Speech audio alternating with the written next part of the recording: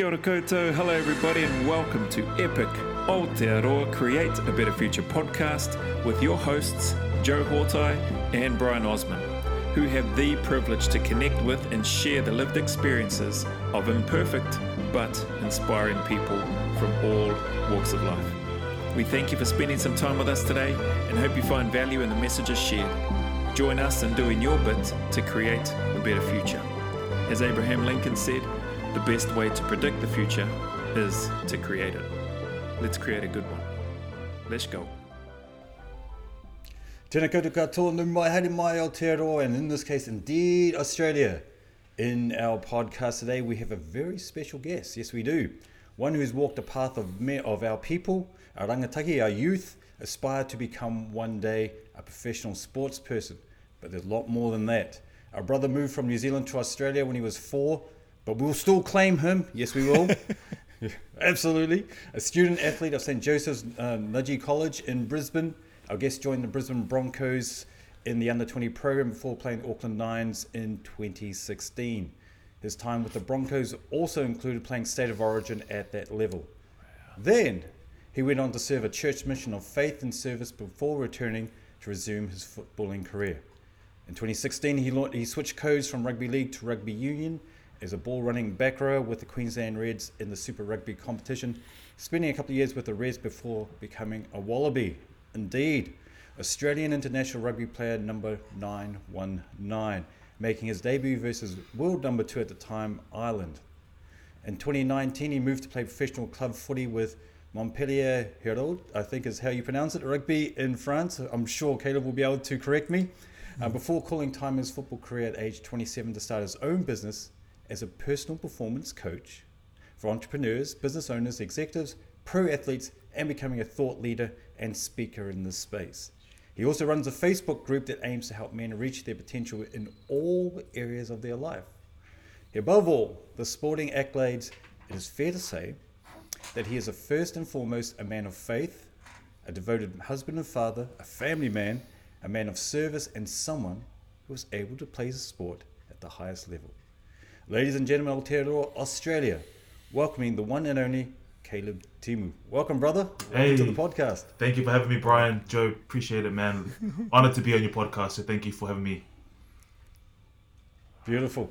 Hey, I tell you what, Caleb, it's let's jump straight in, and I'm sure our listeners will want to hear about your footballing career. And then what we're going to do is explore how you took a break and explored your mission of faith and service, and then what you're doing now. So what was the driving force? And I want to kick off with this because a lot of our Polynesian brothers and sisters, they love playing sport, right?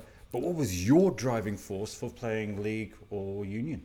Yeah, it was just the enjoyment, man. I started when I was 8 years old when I came over to Australia, and being from New Zealand, rugby was always watched in my home. We always watched the All Blacks, and my mother, she's from Wellington, so she's a Kane supporter. So we watched a lot of rugby, man. So it was just just the enjoyment watching it. And then when I started to play at 8, I just fell in love, and it was just something that I enjoy doing every weekend. And I pretty much did it for most of my life. So it started at a young age, but being around parents that really always watched it and then started playing it.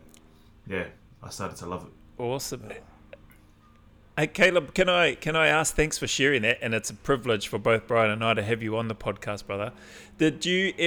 When did you feel like that? Man, I could do this professionally. Was there ever a point as you were growing up and playing where something just triggered in your head? Maybe it was a conversation with coaches or with family, or was it just intrinsic in you and you thought, man, I can do this professionally? Well, can you talk us through how that happened or how that came about? Yeah, I think I can't remember like a distinct moment, but I think during the time of probably in high school, I would say high school, when I got a scholarship to like the local state school, their rugby league program, and I was like, man. And I watched my dad. My dad worked in a warehouse his whole life, and he had a lot of back problems. And I was thinking to myself, like, I do not want to go down that route. And like I've got a bit going here with footy, with rugby league at the time. Yeah. Man, I want to give it a good crack so I can actually I can hopefully make a living out of this in the future. So, I can provide for my family, whatever else. And so it started then, man. I think just having a little bit of success as a young kid, and then seeing it as as an opportunity, I guess, to actually make a living. It just kind of fueled the fire in me to try and make it a possibility. That's awesome. Were there particular coaches or mentors that you had coming up through those ranks and those junior programs that really helped you gain more confidence? Yeah, there was a man called Grant Stevenson, and he was my high school coach. He coached me when I was probably about 15, 16, 17. And he was someone that just really, bred a lot of confidence into me. He knew my strengths, and he really helped me to tap into those on the field. And so he's one person that comes to mind that, I feel like, man, he was cool, and I still keep in touch to him to this day. Oh, beautiful. Bro, I've got to ask, and this is absolutely wonderful, and I'm really pleased to hear that your mum is from Wellington and a staunch Hurricane supporter. You don't know how that makes me feel, bro. But we all have our flaws. We all have our flaws, bro. But I have to ask, because we did have on our show a few weeks ago, Coach Natu Tufalu. He's a NBL basketball coach in New Zealand and coach at real high levels and so forth. But he talked about his parents, particularly his mum, and how she would support him on the sideline support. Yeah, so I'm wondering, what was your family support like when you come and watch your games and so forth?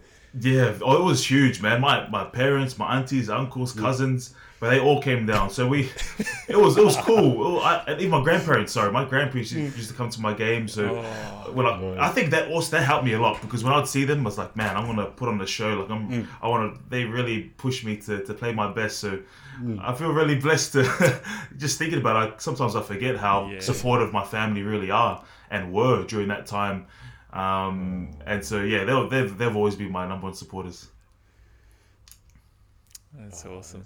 Were they aggressive on the sideline, telling the refs off and telling you off?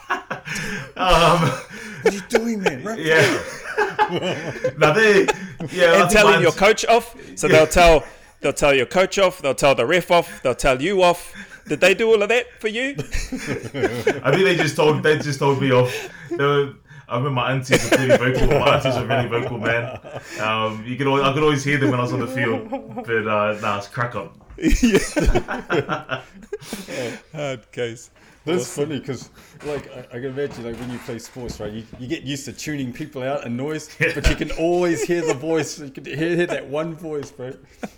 All right, I'm gonna dive into a controversial question, because I'm mindful of this, that you've morphed from a rugby dominant country to more of a league taking hold. Which do you prefer? Rugby league or rugby union? Oh, rugby union, man. Even when I was playing rugby league, I knew that my favourite sport was rugby union, and that I would go back to it eventually when I was at the Broncos. It was just a matter of when, not if. Yep. And so, the opportunity came earlier than probably what I've forecasted it to come. And so, it's pretty easy for me. Oh, awesome. What is it about rugby union? Because that's great. What is it about rugby union that you find yourself gravitating more towards than rugby league? Obviously, you're skilled and great at both, played at the highest levels in both. But what is it about rugby union that you prefer over league? I think it's the decision making. I feel like it's a lot more. You have to think a bit more with rugby, with the set piece and things like that. When league, it's more there is a bit of tactics, but it's just like up the guts. Kind of the same thing over and over again. Where I like high paced, eh? Yeah. Well, I like the open space. I like the different decision making aspects of rugby union, which kind of suited my game. So that's why I liked it a bit better. Awesome. Because I've seen watched some videos, because when we connected on LinkedIn and stuff, and I was going, Caleb's name rings a bell, and I couldn't think why. And then I had to go, and when I was looking at the video, that's why. All right, yeah. and I remember that. But and your style, right? And the style. What they show on video is probably the one-dimensional, which is the bang, bang, bang, the hard running, hard charging. But there's a couple of times I noticed that they showed the nuances, the passes, the setups, the assists, that sort of thing, which shows, I guess, the maturity of the skill set, going back to your coaches that help you through. But I just wanted to ask this, and I guess it's when you start to realize that, hey, I'm okay at this, at what I do, and particularly going from high school and you going into the Broncos program, the first time you became a professional sports person. What was that like for you? You're now a professional. Yeah, for me it was a surreal moment when I started to get paid for doing what I was doing at the Broncos, and not just that, but it was the level of training and I'm so grateful for the Broncos that I started my career there, because their standard of training and of excellence and performance is just so high that it really elevates you as a person, as a player. But it was a dream come true. I remember being, I was 17, turning 18, and just thinking, man, living the dream. It's tough as nails, like it's hard as, but like this is what I signed up for. This is what I want to do, and I'm going to give it a good crack and try and make it. So yeah, that was my experience with that. That's beautiful. What advice would you give, Caleb? Because I love hearing you share that, and you're so young when you're into that environment. What advice, or what has been some of the best advice that you've received that you would want young and upcoming players like yourself to know when they're preparing or in their journey to become and do what you've been able to do? Yeah, so you might be familiar with preseason. Yeah, so that's like the toughest, the period of time when you condition your body. And one coach said to me, don't come to preseason to get fit to come to preseason. And so I think there's a lot of wisdom in that when you can do not just what's required, but when you can do the extra to give you an edge and really prepare yourself more than other people, you're going to be a lot more successful. And so for me, that really showed up with my conditioning. Like personally, I wasn't very fit, and so it was a big work on for me. And so I would get the S&C coach who lived not too far from me, and I'd do extras before preseason even started and just like smash myself. So when it came preseason time, my conditioning was at a better level compared to maybe some other guys. Yeah, so I think that would be a big thing for me. Is like you don't just do what's required. Like go the extra mile. Awesome. Go the extra mile. Love it. Yeah, I like that. That kind of resonates with what you do, Joe, and the burpees and move, sweat, suffer, and and pocket. Yeah. No, sorry, Brian. So, Caleb, yep. I wanted to ask this. So, what's one of the punishments, or what's a dreaded punishment within the professional realm? Say you fellas show up for training late, or you're late to catch the bus, or you're late out of the hotel, or whatever it is.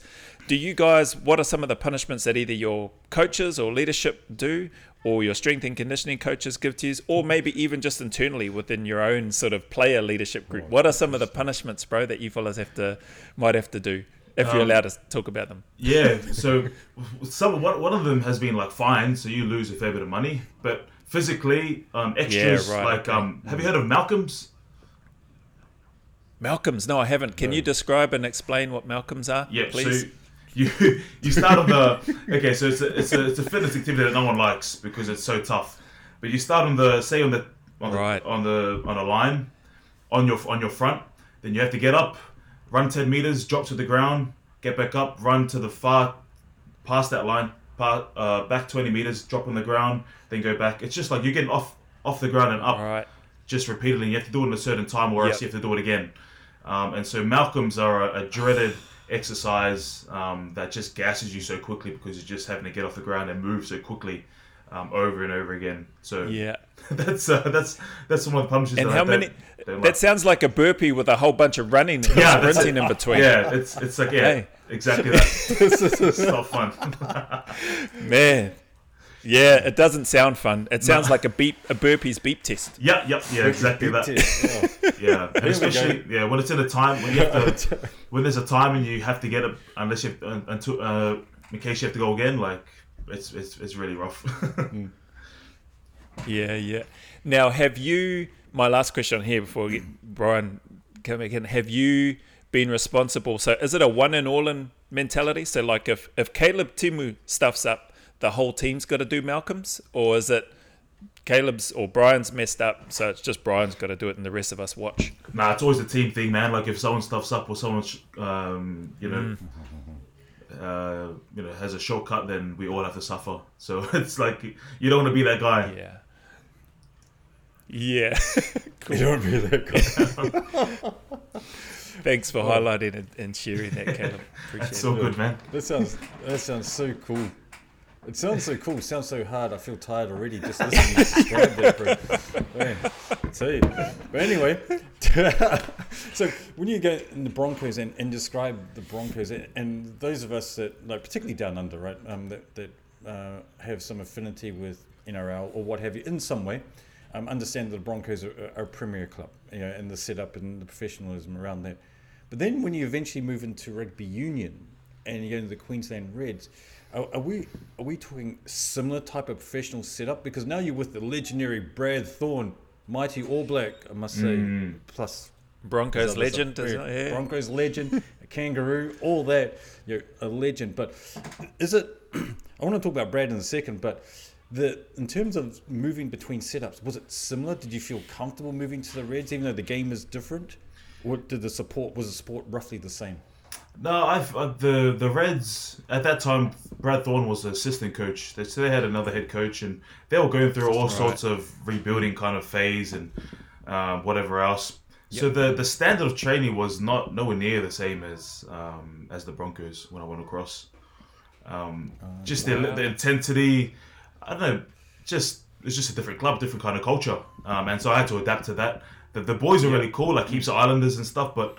I know that Brad Thorn has done a lot since he's become the head coach to change that, but yeah, it wasn't the same when I first went across. Yeah, right. How did you cope with that? How did you? Because I would imagine that would be difficult. You've come from this, sounds like obviously very, very intense, extremely high level, professional, and yes, you've gone to another professional high level environment, but you clearly can see that there's a difference in this, whatever the standards were. How did you cope? Obviously, you adapted and found your space or found your feet within that culture, but was that difficult for you to sort of essentially, it sounds like maybe lower slightly what you had been accustomed to being at? Yeah, it was. And for me, my mindset too was like, I want to get a little bit heavier because I want to be a bit more, because when I was at the Broncos, I was quite lean. But as a number 8, I wanted to be a bit more like of an enforcer. So I did struggle a bit, man. I did. And even with just the transition of the sports, it was totally different. I hadn't played rugby union since I was 17. I played Australian schoolboys. Oh, wow. So it had been actually quite a long time. So there's just a lot of challenges that I went through. And the first session that I had with the team, I tore my ACL. So it was just a lot, but I got through it. Oh. Right. Yeah. Gee. Straight away you go into and you have a significant injury like that. Yeah. But then the battle your way back just shows your determination, perseverance. Yeah. But I actually want to explore this just a little bit because I think Joe's touched on something really, really important for our listeners, for those who are aspiring sports people or in the professional rank. Because now you're changing from an environment, changing environments, right? Yep. So we've just talked about the physical part of it, but how did you adapt your mental side of it? Because it would have been easy for someone, I can imagine, just to go, that's different, don't like it, and then take that negative mindset. But how did you flip that? Because obviously you did become more of that growth mindset and say, look, it is different, but how can I become better? What was happening here in your mindset? Yeah, well, to be honest, Brad Thorn was a big help for me, who really helped me through that period with my mindset, because he had experienced the same thing that I was going through. So I guess if I didn't have him, it would have been a lot more difficult, but he was really patient with me when the head coach was maybe a little bit, he was like, man, we're paying this guy a bit of money, like he should have this down pat. But Brad Thorn was really, really patient. He helped me do extras and was really a key mentor. And he's also a man of faith as well. So I got to learn a bit about him, and he was just really a really good guide during that difficult transition. So he would be a big reason why I also, got through it. But I guess throughout my whole life, I've always just had a mindset that I'm going to get through it. I'm going to find a way. And so, yeah, that coupled with Brad Thorn really helped me through that time. Wow. Awesome. That Beautiful is to hear, awesome. Yeah, and actually this is a nice segue. So I'm going to jump a little bit because I think there's a nice segue into that. And I didn't realize that Brad Thorn was a man of faith. man. Neither did I, yeah. Yeah. So partway through, I mean, you, at the early stages of your footy career, and I think it's a little bit earlier when you're still in the Broncos, you decided to say, look, time out from footy, I'm going to go serve a mission. Can you elaborate for our listeners your decision making, what you actually did, and some of the things you've learned from serving a mission?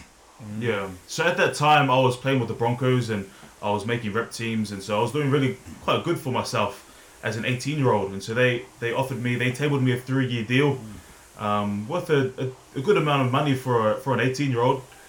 But for me, I've always wanted to serve a mission since I was a young kid, and so it was a decision that I prayed about it, and just I wanted to make sure it was the right decision for me. And then once I felt like and weighed up my options on what was important to me at the time, the mission outweighed the contract, and so I made that choice. Left for 2 years. I didn't plan to come back to play rugby. To be honest, it was just my manager emailed me while I was serving and told me there was an opportunity, so I just took it. But I guess what I learned from the whole experience was that when you have a faith and you believe in, I guess, what the choices that you're making, and you know that it's going to work out at the end, it generally does. And I guess that faith has really been a guiding light for me throughout my life. You may not know all the steps ahead of you, but if you feel like it's the right path and right direction, just go and it'll work out. And I learned so many lessons on my mission about service, about other people, about the world, how it works, about myself as a person, and learned from other missionaries from different walks of life. Like, it was a transformational 2 years that have really helped me as a father, as a husband, the work that I do now. And so, those are just some of the lessons that I learned, and that I'm really grateful that I did serve a mission and that I made the choice, because it did work out. Like, if you know my journey and when I reflect, it's like, I did come back to play rugby. I had some success, was able to provide for my family, and now I'm doing what I'm doing as a coach. And just feel really blessed how, when you have faith in yourself, and it all just works out at the end. That's beautiful. I find that actually fascinating, because what you have, and just to be clear for our listeners, Caleb served the mission for the Church of Jesus Christ of Latter-day Saints, and you would see him walking around like other missionaries would, in pairs or maybe even threes, perhaps door knocking or perhaps traveling in cars, and you'll see them with their little badges on. But while they're espousing faith, they're also looking for ways in which they can serve. But as an 18-year-old, you're going through school, and school's structured, right? And it's footy, school, footy, school. Let's be honest. Sports takes precedence, right? Yep. Footy, school. Then we go to the Broncos, and it's like 100% footy. And then all of a sudden, 18-year-old, we make a pivot to go serve as a volunteer for our church, or for a church, for your faith, right? For 2 years. I suspect that in that decision making, there would have been some people knocking that decision, going, "What are you doing?" It's like, there's money on the table. You've got a bright career in front of you. Did you hear those naysayers? Did you hear those whispers in the background, perhaps? Yeah, no, they were around. How did you react to that? How did that make you feel? Yeah, so I definitely saw it on social media. I heard people, speak, even some of the players and whatever else, staff. But I guess for me, like, I'm a person that, like, when I make a decision and I know it's right for me, it doesn't really matter what other people think. Like, they're not going to sway me. Like, I might have felt like, I don't know, at the time, I would have felt like, a little bit sad or upset, but I knew deep down in my heart that this was going to change my life, a mission, and it was like the right thing for me, so I could move forward with confidence. That's awesome. That's so good to hear that, you've identified this, you've made the decision, well and truly long before you reach the age of 18, like you said, back when you were little, and it's just stayed with you. How much of an influence or an impact did you ever feel pressured or forced to have to go on a mission, or was it always just something that you just knew when you gained your own testimony and it's just like, yeah, this is what I'm going to do? Yeah, no, it was a personal Was there thing. any pressure? No, my parents and my grandparents, obviously they wanted me to serve a mission, but I've always been very self-driven, like with my rugby, with my training, with my faith. And so when the mission came, it's like, this is coming from me, and I'm doing it because I know it's the best choice for me and my future. And so, yeah, that's how I was thinking at the time. And yeah, no real pressure, man. Awesome. Beautiful. I love that.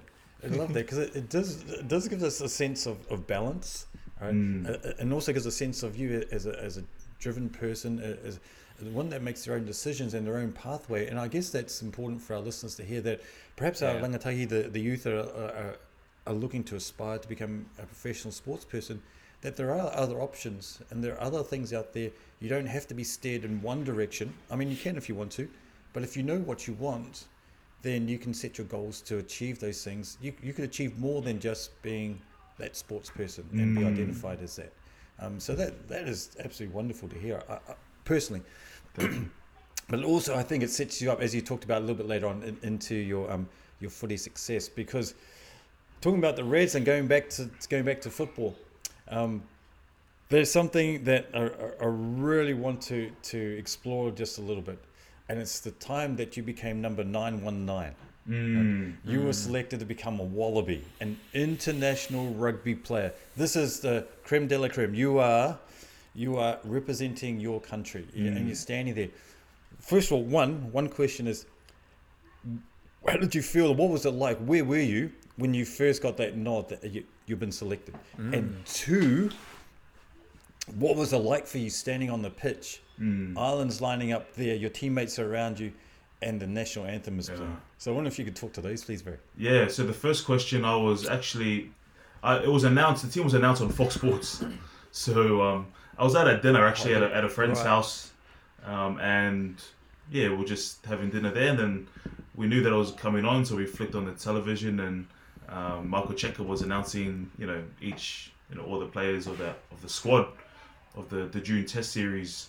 And when I saw my name come up, I was so ecstatic. I was so happy, and as was my wife, I was there with my wife as well.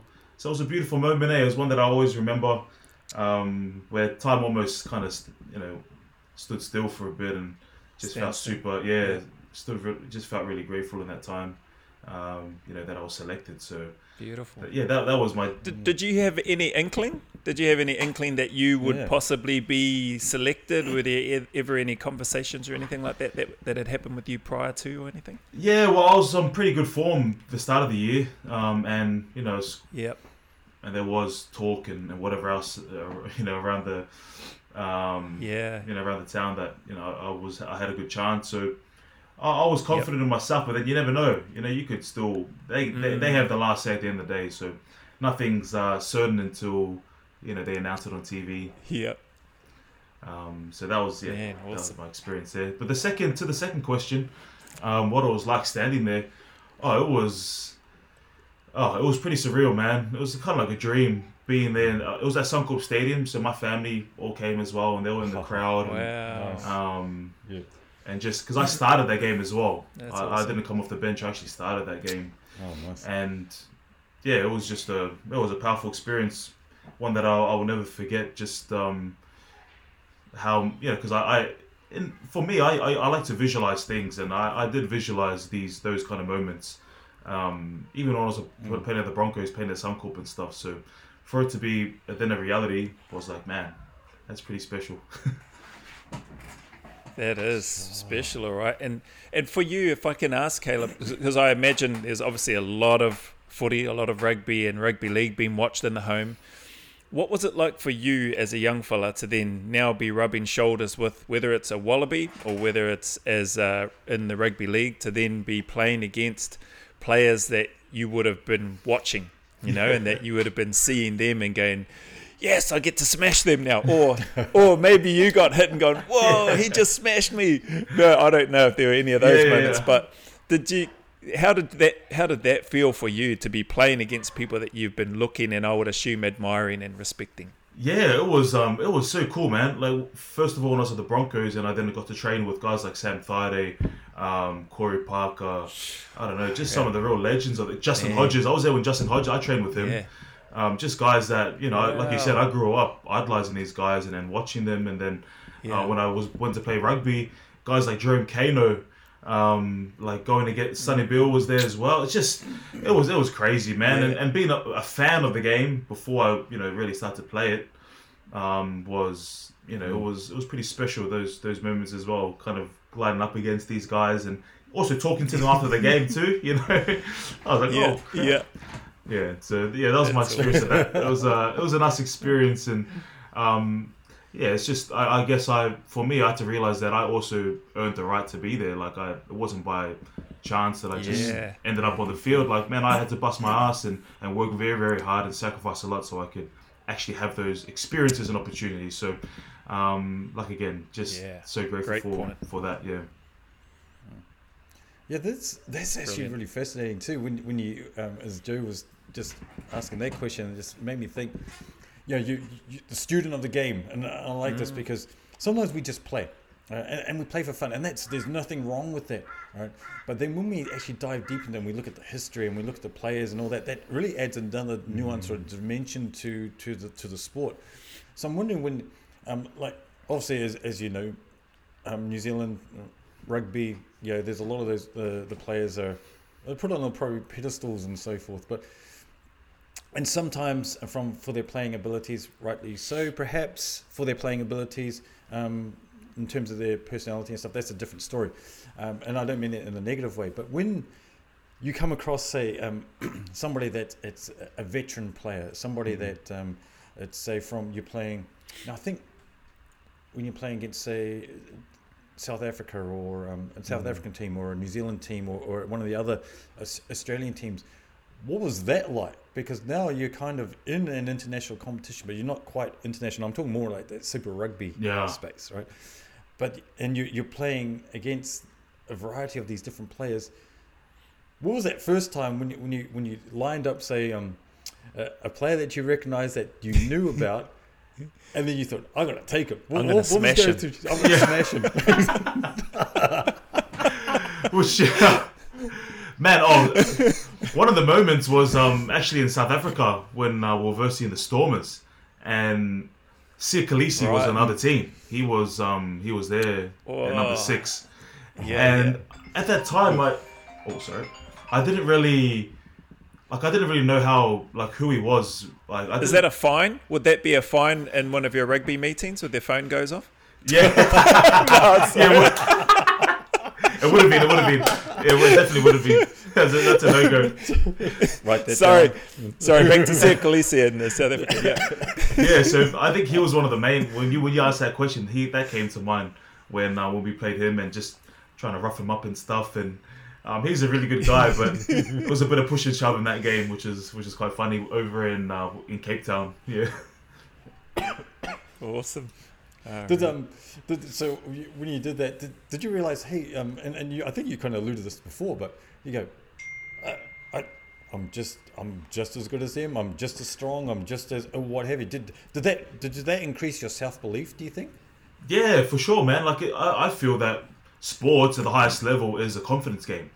If you lack confidence in yourself and your ability, then you're not going to show up powerfully when you tackle, run, and you set piece. So definitely, man, I think playing against those guys and understanding that I can mix it with them definitely increased my own self-belief, my own self-confidence.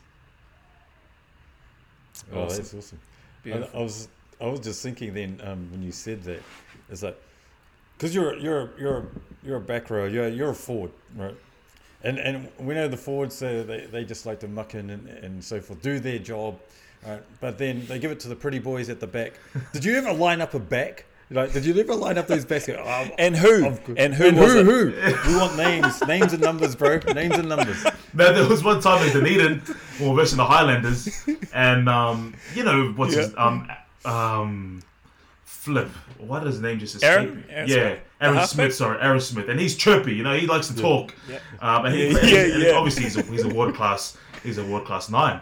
Yeah. But there was this High one time energy, where he came out to run, and I was like, Flip, I'm gonna land this guy. I'm gonna smoke him. And he tried to dummy, but I didn't fall for the dummy, and I got him. So that's one that comes to mind. Did you do a Quade Cooper, bro? No. Did you do a Quade Cooper and just rub his head in the? No, I didn't do that, man. I didn't do that. I would have back in rugby league when I was playing rugby league. But I was really dirty. But no, when I came to union, I had a bit of sense about me. Here we go. The truth comes out. Yeah. You got him with a good rib tickler then, eh? Yeah. Awesome. I like this, and I just want to ask one more question, perhaps around the rugby space, and then before we get into exploring more about what you do. But Joe, feel free to jump in if you got some other rugby questions as well. Mm-hmm. But going back to the international into Wallabies camp, now you're rubbing shoulders with, particularly in the back row. I think you were paired with Hooper and Pocock. Pocock, yeah, legends. Yeah, the fetchers, and then you've got yourself as the hard nosed, back row. How did you find that synergy and the energy? Because now you've got somebody like Pocock who's noted for his incredible, not only his gifts of playing, but just professionalism behind it, prepare himself to get there. So what are some of the things that rubbed off from these players now that you're in that international environment? Yeah, what I saw was their attention to detail. Although they were one of the best in the world, they were very meticulous in their training, in their extras, and he was still working on stealing balls at training. It's not something that he just kind of he knows that he's good at. He still practices it, or both of them. They're very, very, very good. And even if you look at they're both one of the fittest guys in the team as well. So they really look after themselves and they push themselves to their limits. But just definitely that attention to detail I saw across the board, on and off the field, was just so inspirational, and I could see why they are, both of them are some of the greatest back rowers in Australian history. Awesome. I love how you mentioned that, and just that attention to detail. And maybe if I'm diverting, Brian, you can just pull it back here if you need to. But I'd love to, with these experiences that you've gained, that you've learnt over the years from all these incredible people, and no doubt others that you haven't had time to mention and stuff here in our time with you. But I'd love to know how you use that now, maybe migrate or transition into what it is that you do now. And if you could talk us through what it is that you do now specifically, and detail that in as much detail or as little detail as you like, so that our audience can get a bit of an idea, and how you utilize some of the learnings and the experiences that you've collected over many years in those professional ranks and still today, and how you use that to help. Because it was interesting, I didn't know until I heard Brian mentioning about what you're doing at the moment. And so maybe if you could take some time and start talking about that, because we're mindful of our time with you today. Yep. That would be awesome, Caleb. Cool. Yep. So right now, like Brian mentioned, I'm a personal performance coach, or people like a life coach, Tony Robbins and whatever else. They just try and get the best out of people. And so with sports coaches, their whole job is to help you excel in the field. And the work that I do, I try and I help mostly men, excel not obviously off the field, but in their life. So with their businesses, with their family, their spirituality, their own physicality, so they can perform at the highest levels.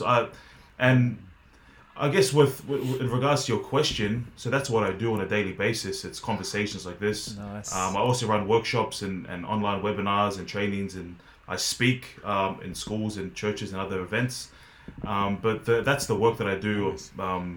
Like it's quite a personal one-on-one kind of basis. But what I learned from rugby and some of the things that I've taken across is a lot of it's mindset, man. When you look at the game of sport and perform at the highest level, what makes the greatest what they are and what they've been able to achieve is really how they think, how they feel, and how they can really create themselves to be just a real powerful person. And so that comes through failing. It comes through understanding your thoughts and emotions. It comes through seeing like blind spots and getting being critiqued, and so pretty much everything that I learned from sports, I then can use that in my practice on a day-to-day basis, just because I've lived it. I've lived at the highest level, and can understand what it takes. Plus, I've done, I've been qualified through different coaching schools, and I have mentors. I have 2 at the moment that I've hired and paid money to, and it's just all about performance, man. And at the end of the day, everybody wants results, physically, spiritually, with their marriage, with their family, with their money, and I help people to perform, be that person who can produce and create any result that they want.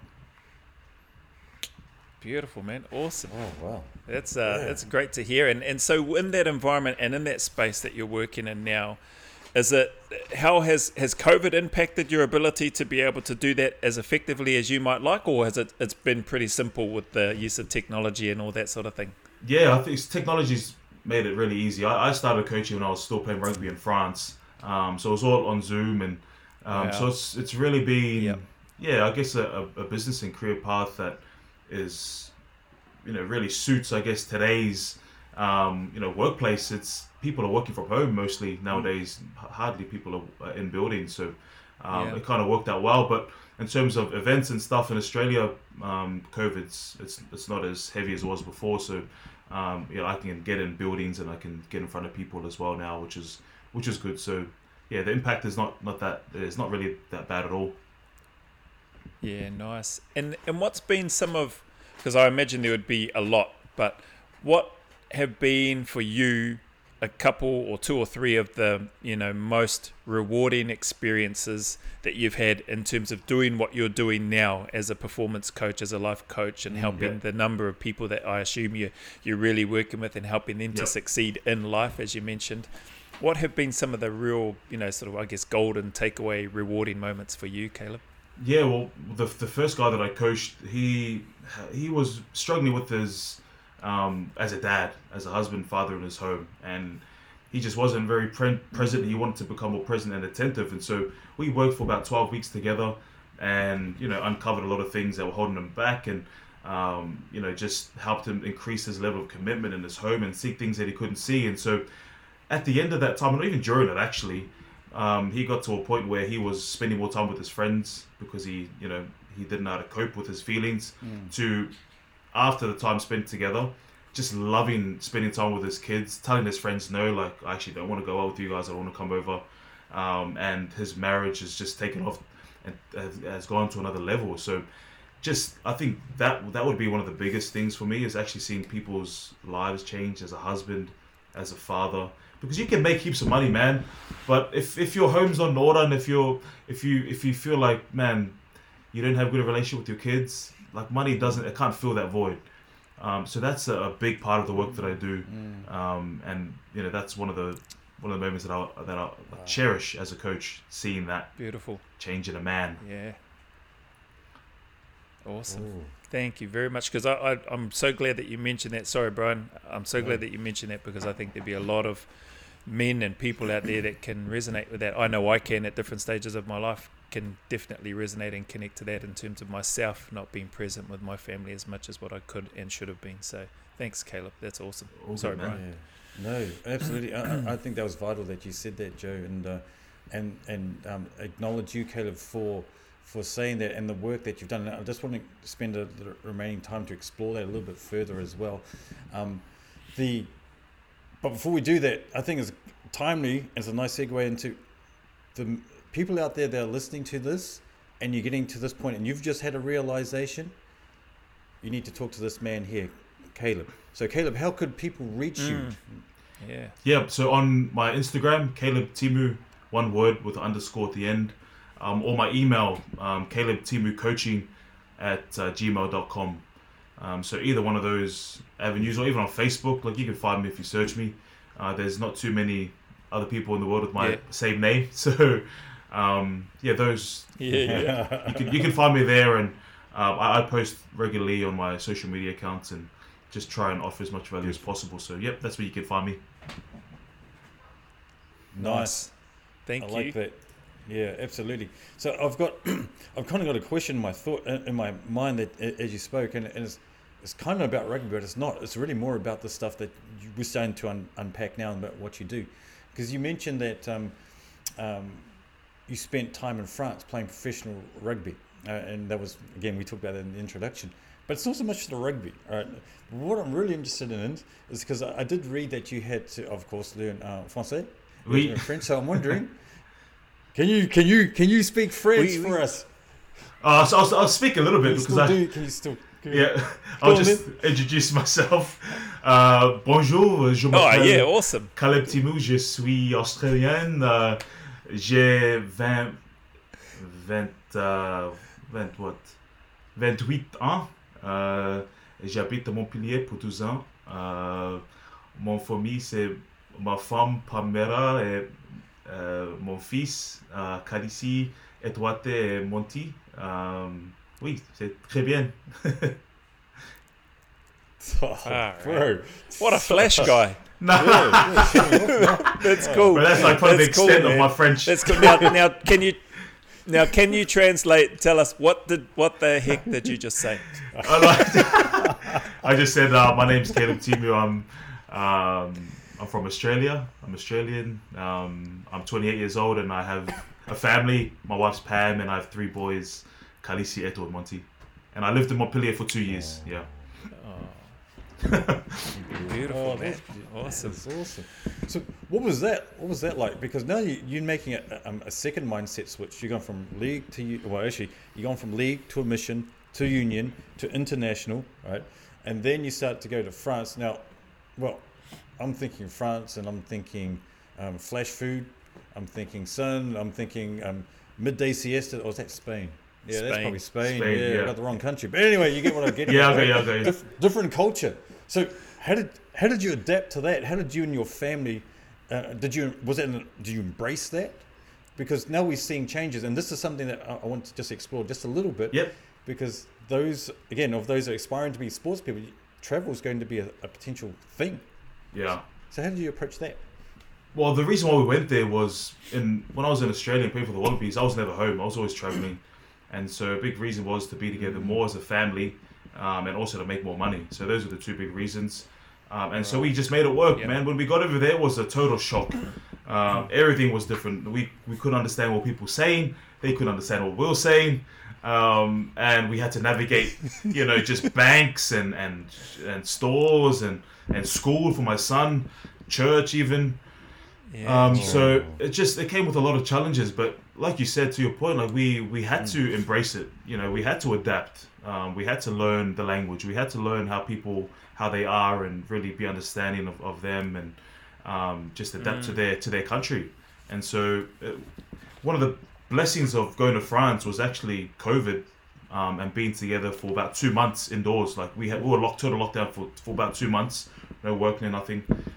We just spent so much time together as a family, and it was beautiful, man. So obviously we came through a lot of challenges, but by the end of it, man, we loved it. Like my kids still say, we want to go back to France, and the lifestyle is beautiful, beach and food, and obviously the money was good too. So it was like my mission. It was a life-changing experience as well. That's cool, man. So good to hear. Yeah, that is really cool. Because again, and I loved how you said that we just embrace and adapt. Yeah. Embrace and adapt. And it's having that, and that really shows the power of a growth mindset. Because I can imagine it'd be a little bit scary. I mean, moving from New Zealand to Australia, it does hold some trepidation for the first time that you do that. But countries are similar, right? But then you go from Australia to France, and it's like, whoa, it's different. But you learn, you embrace it and adapt it. So I love that. I want to just swing this back just quickly, and I'm mindful that we're going to start to wrap up our conversation soonish. But with all those experiences that you've gone through, we've touched on this a little bit already, but have you noticed that you've drawn bits and pieces from these experiences to help shape the way you're able to guide and interact with the people that you coach now? And if so, what is probably the one thing that you find that you hold as your guiding star to help others? Yeah. Cool. Really good point. I feel like in my 28 years of living, I've experienced so much. And it's because I've made certain choices in my life that's allowed me to experience these things. And it's been blessings, like to be able to go on missions, to be raised in a family, to have traveled the world with my family, to go on a mission, to overcome a porn addiction, which I speak openly about, which has also shaped my life in amazing ways and allowed me to serve in the capacity that I do as well. I really think the guiding star for me, and out of all those things, and for myself as a coach and how I help people, is the understanding that you are always in control. Yes, there may be all sorts of different things that happen in your life, but you will always be the person that makes the choices, that lead you to where you want to go, or just to some default future that just doesn't make you happy. And so throughout my whole life, I've always had to make choices.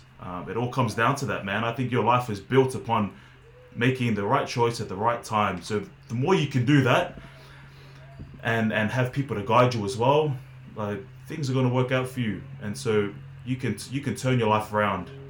It's just really up to you. Man, Powerful. Beautiful. You answered the question that I was going to ask you about advice that you would give, but I think for me anyway, you've just summed that up beautifully in terms of the powers within each of us to be able to control that and have that control over what it is that we want to do. You've spoken about mindset and stuff already as well. I really love your honesty and transparency, speaking about your porn addiction and stuff like that, which I knew nothing about, by the way, till you just mentioned that. And to hear you speak so openly and mention that here, I think is going to be helpful for people to understand and know that they're not alone. Like that they're not alone in terms of their addiction, or that particular addiction, or whether it's drinking, whether it's smoking, whether it's drugs or alcohol or whatever. I think there's a place for that, and I would love to, because I'm mindful of your time. We would love to have you back on to speak about other content and things like this, which we know, because everything that you're already doing and that what you've just touched on is only going to help continue to create a better future. And so from me, Caleb, I just want to really thank you and acknowledge you for your time today, for hanging out with a couple of little hoary boys like Brian and I, one unfortunately from Wellington and then myself from Gisborne, which is where you want to come from. But no, we're really, really grateful, man. And I just want to pay my respects to you, to your family, for your wife, and allowing you to spend some time with us today. We know that you've got another meeting in about 8 minutes. But mate, we wish you all the very best going forward. We would love to connect and have you back on again, if that would be all right with you, and just absolutely appreciate the wonderful work that you're doing and helping to coach and change people's lives in positive ways, and thereby helping to create a better future. Much love and respect to you, my brother, and thank you very much. Appreciate that, Joe. That means a lot, man. So thank you very much. Awesome. Thank you. And as we look to wrap up this wonderful hour that we've had together, and share some things, Tautoko, or everything that Joe has said, we definitely want you back to explore further and to be able to share your message, because this podcast is about creating a better future. So I want to ask you, Caleb, to perhaps any final thoughts or words you want to share with us, but as part of that, if you were able to share maybe 1, 2, maybe 3 things about what a better future would look like for those that are listening, what would those things be? So just to clarify, what would a better future entail for people in the future? Yeah, from your perspective and the people that you've worked with, the experiences that you've had in your action-packed 28 years, what would a better future look like for those people? Yeah, a better future for me would be one where you can tell the truth and be honest every single day. I feel like so much stress and anxiety comes when we cover up things that we're going through, our mistakes, and we can't find peace with ourselves. So first and foremost, a future where you can be honest, you can be yourself, you can talk about anything, and that really leads to happiness. That'd be the second point, Love that. The truth will set you free. It's just so true, and it leads to peace, it leads to happiness, and so living a life and just living a life that you want to live. Not living a life for anyone else, but I've found so much comfort and peace from actually designing a life for me that I want, and it's not dictated by anyone else. And that's come through telling the truth. Like, you know what, I do want to serve a mission. I don't want to play rugby right now. I do want to coach. I don't want to keep playing rugby. I do have a porn addiction. I do need to get rid of it. I do have an anger issue. Like, I do need to confront it. And as I've been able to do that, and that's my advice to everyone else, being totally honest with yourself and what you want and what you're dealing with will just create, a really bright and beautiful future. Yeah. Powerful, bro. Beautiful. Super Thank powerful. you, Caleb. Yeah, absolutely agree with that. Aotearoa Australia, we have spent a wonderful hour. It's been raw in places. We've heard the hard case stories about league and union, the dedication it requires to be a sports person. We've heard about mindset and being the attention, or having the attention to detail to aspire to the highest levels of your craft. We've talked about being patient, but becoming and finding ways to harness those energies, become a better person. It is okay to fail, and this is what you've talked about, Caleb. Failing, but better than failing is to take that failure and learn from it, and that the sports, perhaps, or the craft, whatever it is, it could be anything, not just sports, is a pathway to now. Right? The things and things you go through can shape you, because you might not be able to see what you couldn't see, and that may take working with others. So, Aotearoa Australia, you have heard Caleb Timu. He has been raw, he has been honest. We will have him back, but have it be known that in this hour we have heard some wonderful insights. Don't forget, you can reach out to this wonderful man. He may be able to help you in ways that you may not be able to see. So without further ado, and as we do on these podcasts, we wish you all the best. Go well. Caleb, thank you for coming on. And Aotearoa Australia, once again, let's go. Thank you so much for listening to this episode. If you enjoyed it, would you mind doing us a favour and letting us know via the comments in our YouTube channel, or by emailing us at either joe@epicpodcast.co.nz or brian@epicpodcast.co.nz.